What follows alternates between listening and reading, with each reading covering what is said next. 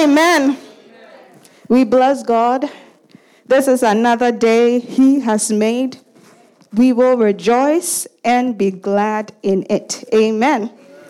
So this whole month, Pastor has given us the topic of discussion, knowing God. We've heard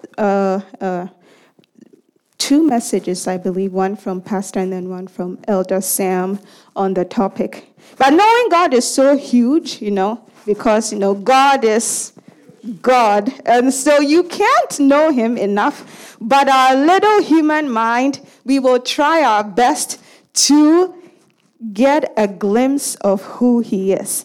And so for today is the same topic that we are going to be discussing, knowing God. So Pastor talked about knowing God for yourself, as in not depending on someone else's Christianity, or hiding under someone else's Christianity or someone else's relationship with God, but you developing your own relationship with God and knowing Him for yourself. Elder Sam last week talked about knowing God by loving, because God is love. And so when we exhibit His love and we show love, we get to know God. So it's the same thing that we are going to, chip a different portion of it, of knowing God. Amen. So, someone, knowing God. You know of someone. You know about someone. They all mean different things. And hopefully we will go from knowing of God or knowing about God to knowing God. Amen. Shall we share a word of prayer? At the center of it all is you that I see. It's you that I see.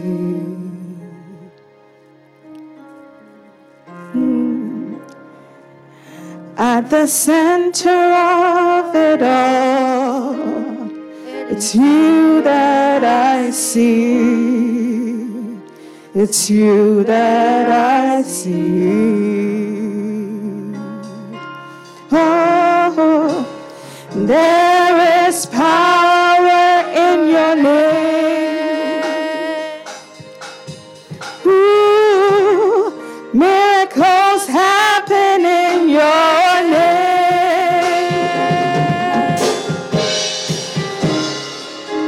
As we lift our voice to say, oh, it's you that I see. It's you that I see. Gracious God, at the center of it all is you. Gathered before your presence, mighty God, are your children. We pray, mighty God, that you will help us to get to know you deeper and deeper and deeper, and yearn to know you more. As your word comes, O God, reveal yourself unto us. You know each and every one of us. You know what we all know about you and what we need to know about you, O God. I pray, mighty God, this morning, that each and every one, regardless of the message that is coming, will get a word that they need from you. Let us see you in a different way. Let us get to know you in a different way. Let us experience you, oh God, in a different way for ourselves.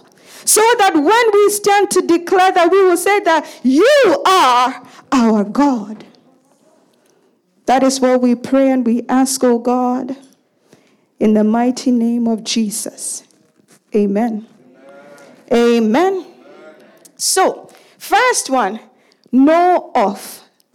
When we say, oh, I know of someone, what is that? Indirect knowledge. So, let's see. I can say who. I know everyone, so. Okay, let's see. I'll pick on Sister Brenda. So, I know of Sister Brenda. I have heard of Sister Brenda. I have seen Sister Brenda. I might not know specific details about her character, or like I would know about presiding. But, indirect knowledge. Know about someone is also the same thing, but this time you might have a little bit more detail. Mama Charlotte here. I'll say, I know about Mama Charlotte. I know she cooks. She's a fantastic cook and whatnot. Same way, it's still not direct knowledge. When you know, without the of or the about, it is direct knowledge. I can say, okay, I know Poseidon. I know what he likes to eat. I know where he works. I know some characteristics. I know in this situation, this is how he'll respond, or so forth and then you're in trouble. But when you know someone, you have direct knowledge. There is some relationship with that person. Amen. So first reading, Ephesians 1:17. Ephesians 1:17. I will read from the New King James Version. It says, that the God of our Lord Jesus Christ, the Father of glory, may give to you the spirit of wisdom and revelation in the knowledge of him. That is my prayer this morning, that the God of our Lord Jesus Christ, the Father of glory, will give you and I the spirit of wisdom and revelation as we get to know him. Amen. And I believe that is the goal for Pastor when he gave this topic for this month, to get to know God. Amen. And then Philippians 3:10. Paul said, that I may know him and the power of his resurrection and the fellowship of his suffering, being conformed to his death. Amen. And then Psalm 9 verse 10. It says, and those who know your name will put their trust in you. For you, Lord, have not forsaken those who seek him. You should shout a big amen to that. The Lord has never forsaken those who seek him, and those who know his name, they put their trust in him. So that is where we are heading towards this morning. We've discussed know of, know about, and know. Knowing, to know, is to be aware of through observation, inquiry, or information. So the more I inquire about something, the more I observe about something, the more I get to know that person or that something. And then you develop a relationship through meeting, through spending time. You become familiar with that thing or that person. So you start off by knowing them by name, as I described with Sister Brenda, and then by their attributes, their characteristics, as you further build that relationship, as I described with Poseidon. So, preliminary stages. When I mention, if I tell Elder Sam, oh, Sister Vida, you know who she is right away because you know her by her name.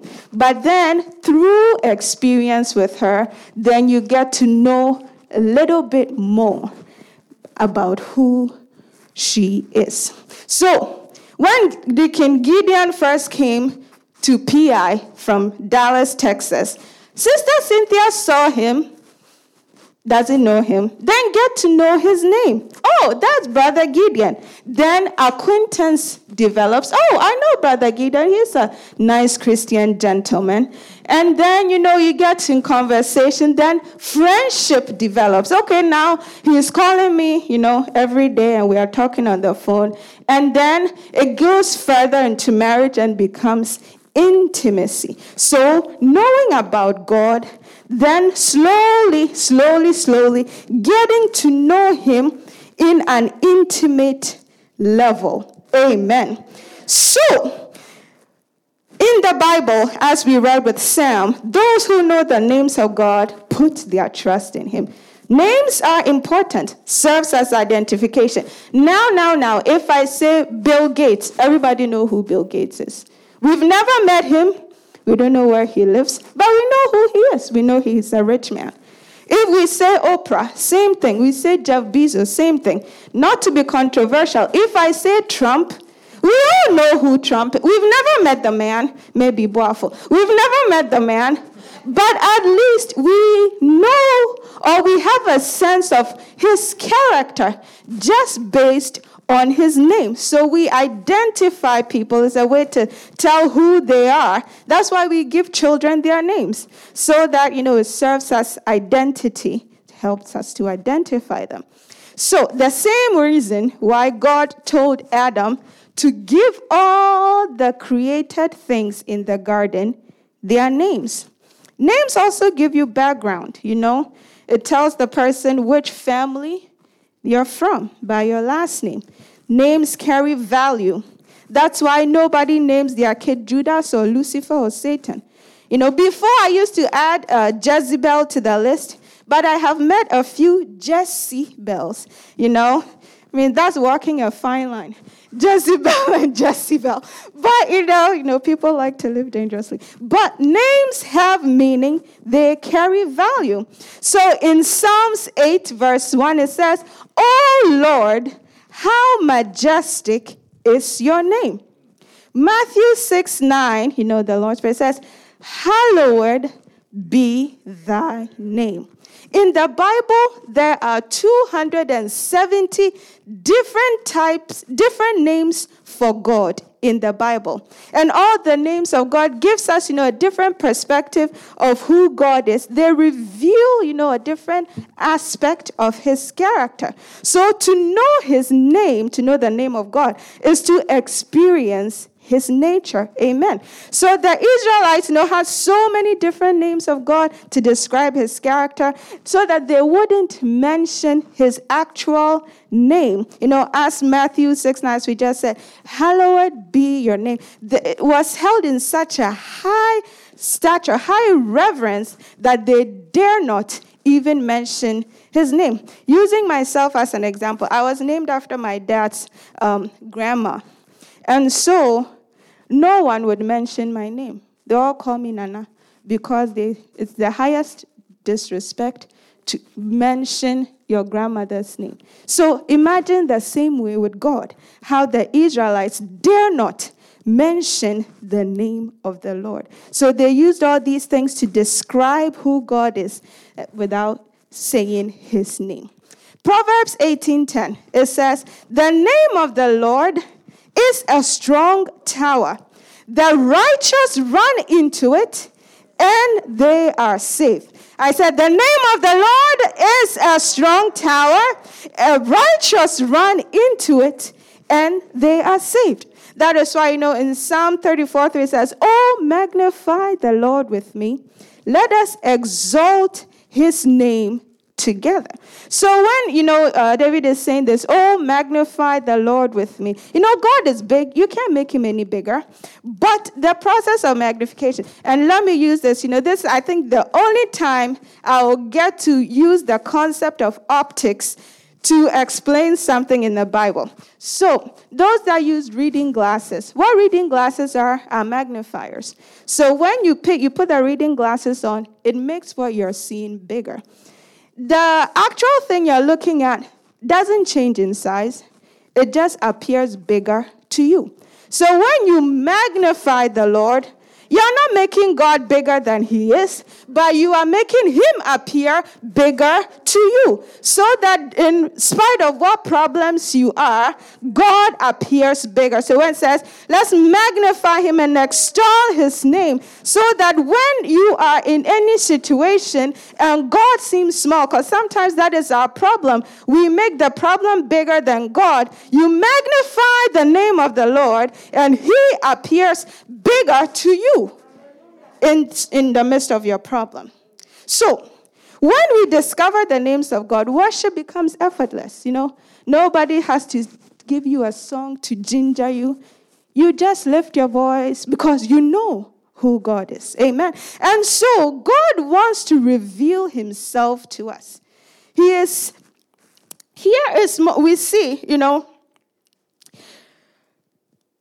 the more we see him, the more we get to know him, the more there is to know. So whatever you know about God, there is still more.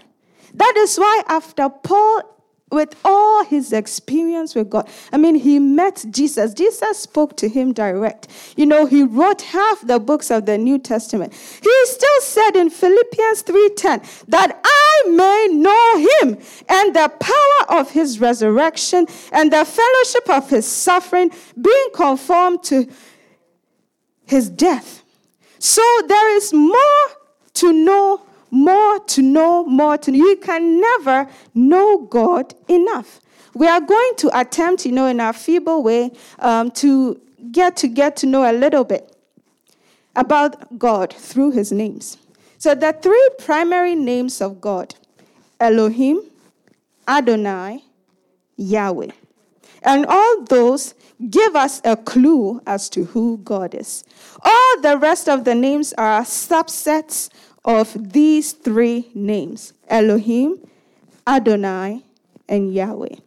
So what does Elohim mean? Elohim means mighty creator, strong and mighty one. It is mentioned 2,000 times in the Bible or more. And in the Bible translations, it's just been translated as God, G-O-D, big G-O-D.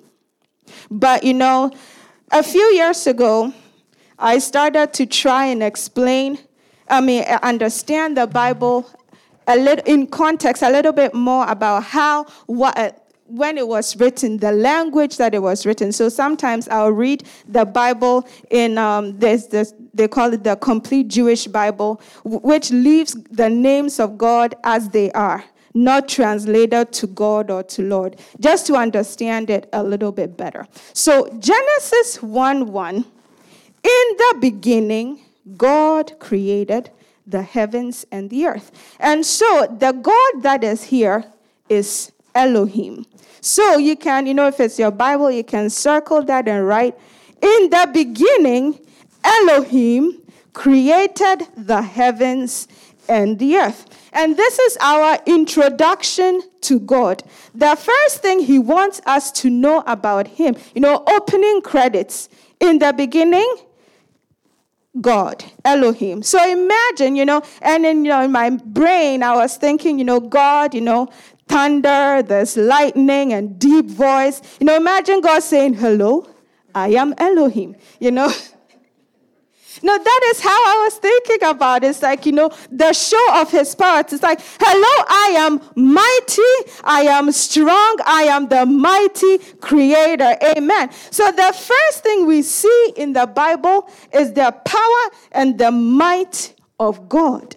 And I believe that is important. I believe it wasn't there by accident. God wanted us to know that about him. The first thing about him he wanted us to know was how powerful he is. And when we read this whole account of creation, what we get to understand about God is big. He's beyond, he's transcendent, above everything. As I was reading, the three main things that God was, beyond or outside of time, space. And then the next one was matter. So outside of time says, in the beginning, God. That means he was there before the beginning. And as you think about this, sometimes it can make you crazy. So how can somebody be before the beginning? So where was he? Where was his beginning? It makes no sense. But that is why he says, I am. So he always is. He is ever present. He is, he was, he will be, and he is I am. Which again, blows your mind. He is ever present. He experiences time all at once. So yesterday, today, tomorrow, he is. It all happens to him at once. He is the eternal God. And so sometimes when, we have the concept of time, and so you want something urgent. I want it now. God, you are delaying me now. And you're praying and God is not answering because it's been 2 weeks, it's been 1 month, it's been 3 years, it's been 4 years.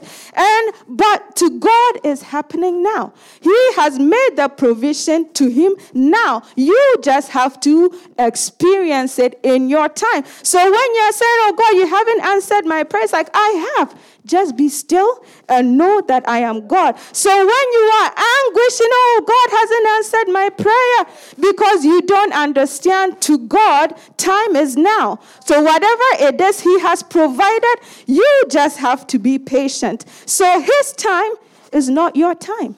Once we understand that about God, the frustration that God is not answering my prayer because he has answered it is just you waiting to experience it. Amen? He is beyond space. What does that mean? He created heaven and earth. So where was he before he created heaven and earth? And in order for him to create even heaven and earth, he had to be somewhere.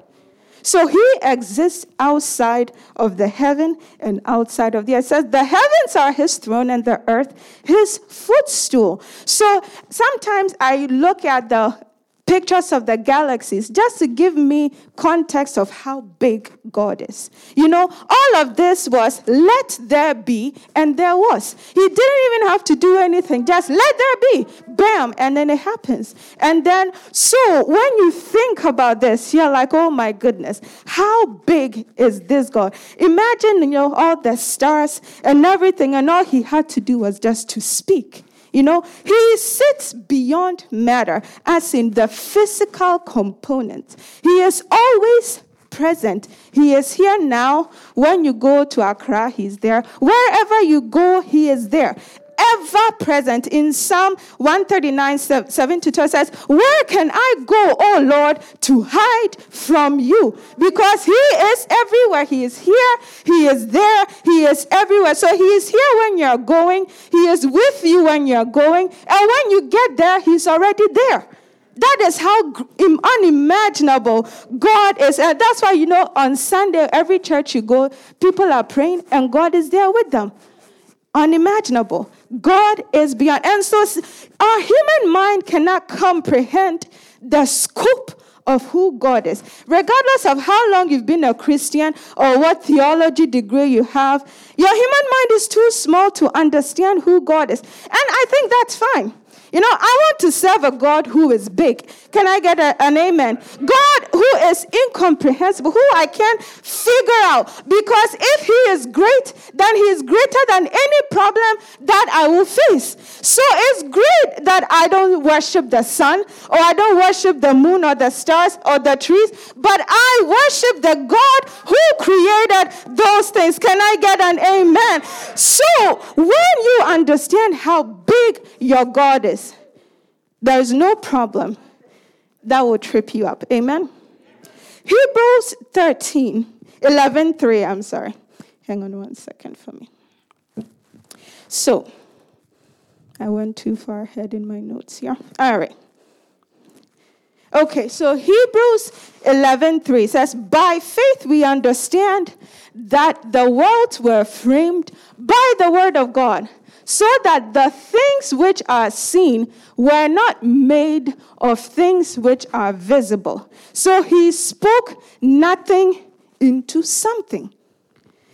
Acts 17:22, it says, then Paul stood in the midst of Areopagus and said, men of Athens, I perceive that all things you are religious, for as I am passing through and considering the objects of your worship, I found an altar with the inscription, to the unknown God. So these men of Athens were worshiping a God which they didn't even know. Therefore, the one whom you worship without knowing, him I proclaim to you, God who made the world and everything in it, since he is Lord of heaven and earth, does not dwell in temples made with hands, nor is he worshipped with men's hands as though he needed anything. Since he gives to all life, breath, and all things, and he has made from one blood every nation of men to dwell on the face of the earth, and determined their pre-appointed times and the boundaries of their dwelling, so that they would seek the Lord in the hope that they might grope or find him, though he is not far from each one of us. For in him we live and move and have our being, as also some of your own poets have said, we are also his offsprings. Amen. So, in Revelation, I'll just read it. Revelation 10:5-6. It says, the angel whom I saw standing on the sea and on the land raised up his hand to heaven and swore by him who lives forever and ever, who created heaven and the things that are in it, the earth and the things that are in it, and the sea and the things that are in it, and that there should be delay no longer. So from Revelation 1, Genesis 1:1, all through to Revelation, we see God as the creator of the universe and everything that is in it. Amen. So let us pull back Genesis 1:1.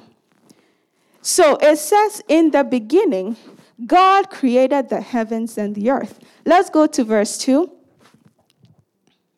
The earth was without form and void, and darkness was on the face of the deep, and the Spirit of God was hovering over the face of the waters. So it was a desolate wasteland. There was nothing.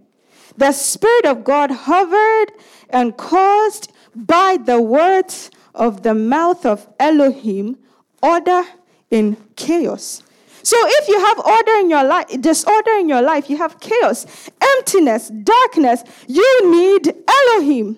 He is the only one who can turn a mess of what before creation was into a miracle. Amen. He created something out of nothing in the beginning, so he can turn your nothing into something. Can I get an amen? So Genesis 18:14, Jeremiah 32:17, Luke 1:37, Matthew 19:26, they all say one thing: is there anything too hard for the Lord? Nothing is too hard or impossible for God. Can I get an amen? Because if there is nothing he cannot do, there is no mountain he won't move. There is no marriage that is too broken for God to fix. There is no disease that is too incurable for God. There is no child who is too wayward for God to save. There is no situation that is too desperate for God to restore, because he is Elohim. He is the mighty God, the mighty creator. Can you shout a big amen? So if you are facing the impossible, you call on Elohim, the mighty God, because he is limitless. Amen. So our experience of God's power, this power of creation, this might, is only limited by our faith. Because in the Bible, you always hear Jesus say, be it unto you according to your faith. So according to what you believe, be it unto you. God has rested all this power that we have just learned about on our ability to believe it or on our faith. Let's think about that. You will get to experience of the power of God to the extent that you believe. So just turn, to the vicinity of your neighbor. Just tell them, don't limit Elohim. Amen. So, in the interest of time, I think we'll run through Adonai and we'll skip Yahweh because we might not be able to get through. So, Adonai, what Adonai means, Lord, owner, master. And it can be used, the capital A Adonai or little a Adonai, lowercase a. So it can be used to refer to man, angels, God, because it means Lord, it means owner, it means master. It appears about 400 times in the Bible. The preliminary significance of this word is ownership, rulership, dominion, having power and authority, and influence. So it's like, a master and a servant, or a slave and a master type dynamics. So in the Bible, it is spelled capital L-O, lowercase o-r-d. And so when we read Deuteronomy 10:17, it says, for the Lord Yahweh, so in the Bible, when it's capital L-O-R-D, is Yahweh. So the Lord Yahweh, your God, is God of gods and Lord of lords, the great God, mighty and awesome, who shows no partiality or take bribes. So in the Jewish Bible, it would have said, for Yahweh is Adonai, with a capital A, Lord of lords. Amen. So God, aside being Elohim, he is also Adonai. In Genesis 15, 1-2, that's the first time we see Adonai used. And it was when God had the covenant with Abraham. So God had promised Abraham, leave your house, I will make you the father of many nations. Time after time, years passing, nothing. And so God, on one of his conversations with Abraham at that time, brought it up. And then Abraham said, but God, at this point, I am still without child. And that is the first time he referred to God as Adonai. So he came under the rulership, the dominion, completely submitted everything. It's like, God, I am your slave. And your slave at this point has no offspring. And that's when God made that covenant with him, changed his name from Abram to Abraham. So we Christians, we need to recognize God as Adonai. Total control of your life to him. Submit, yield completely to God, coming to a place of total, recognition of his lordship over your life. So it's not, shared responsibility with God. God, you take, Saturday through Monday, and then I'll take the rest of the week. No, complete. Everything belongs to him. Your life is no longer your own, but to God. And when Abraham did that, God now takes full responsibility of his life and makes the covenant with him. And then we later find him becoming the father of many nations. So isn't that wonderful, to relinquish control of your life to God, to have, Elohim, as we have come to learn of him, to be responsible for your life. Because, there is nothing poorer than a Christian who is trying to be Lord of their own lives. You can't. We read Galatians 2:20 says, for I have been crucified with Christ. It is no longer I who live, but Christ who lives in me. And the life which I now live in the flesh, I live by faith in the Son of God who loved me and gave himself for me. So as a Christian, you've been bought by a price. Your life now no longer is yours. It's just Jesus inhabiting your body. And how great is it that you have God in his power being responsible for your life. Amen. So when you come to the saving knowledge of Jesus, you surrender your past to him. He forgives your sins, wipes away your mess. But then Christians never submit their present or their future. God, you're good for forgiving me my sins. I get the ticket to go to heaven. I'm good. See you in heaven. No.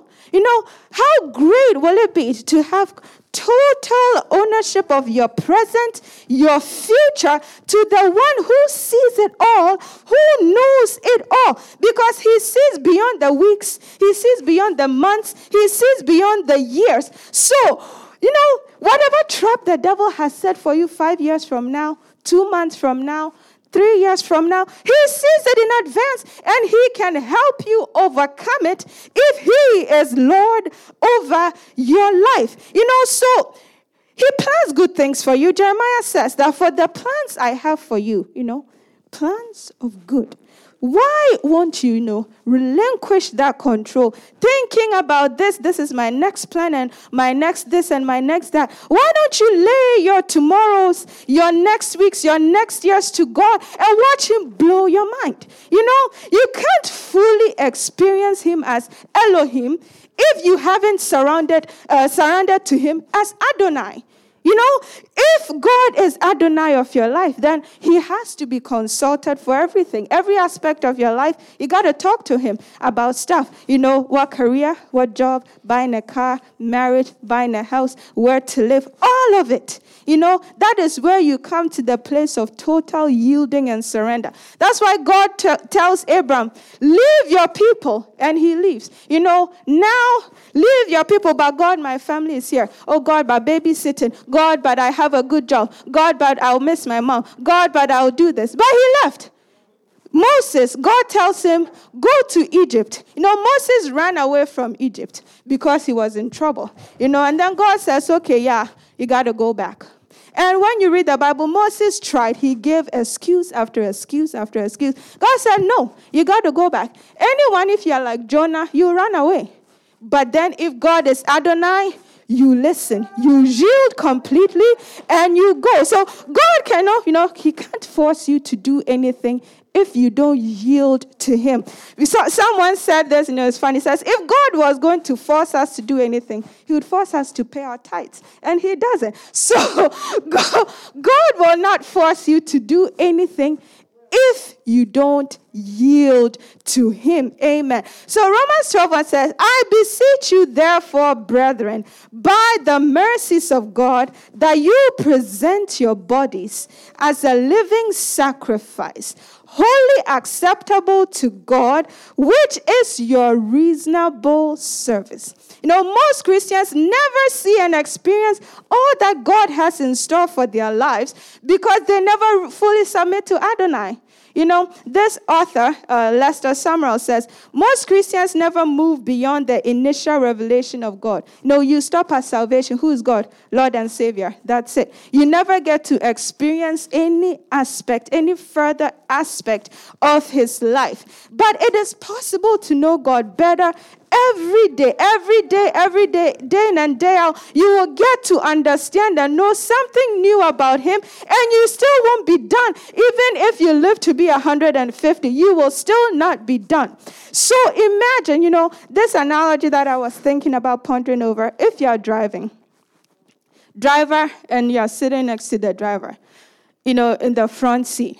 Everything that's happened. Oh, you should have turned left. Oh, you should have broke. Oh, you should have done this. Oh, you should have done that.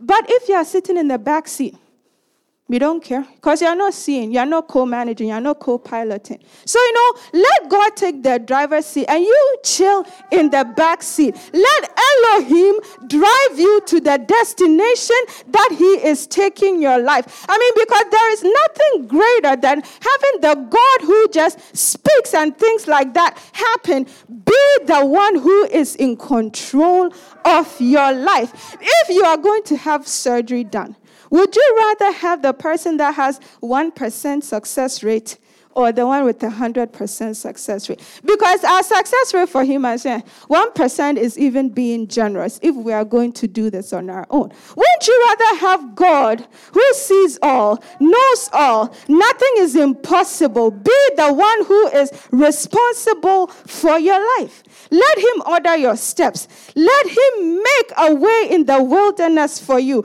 Watch him cause the barren places to give birth to life. Watch him defeat the Midianites in your life without you doing anything. Watch him bring the walls of Jericho down, and all you have to do is just sit around and sing songs. Watch him be Elohim over your life if only you would submit to him as Adonai. Because there is nothing he can't do and won't do for you. Amen. We'll end here, skip Yahweh. If God willing, another time we can. Shall we be on our feet? There is power in your name. Miracles happening.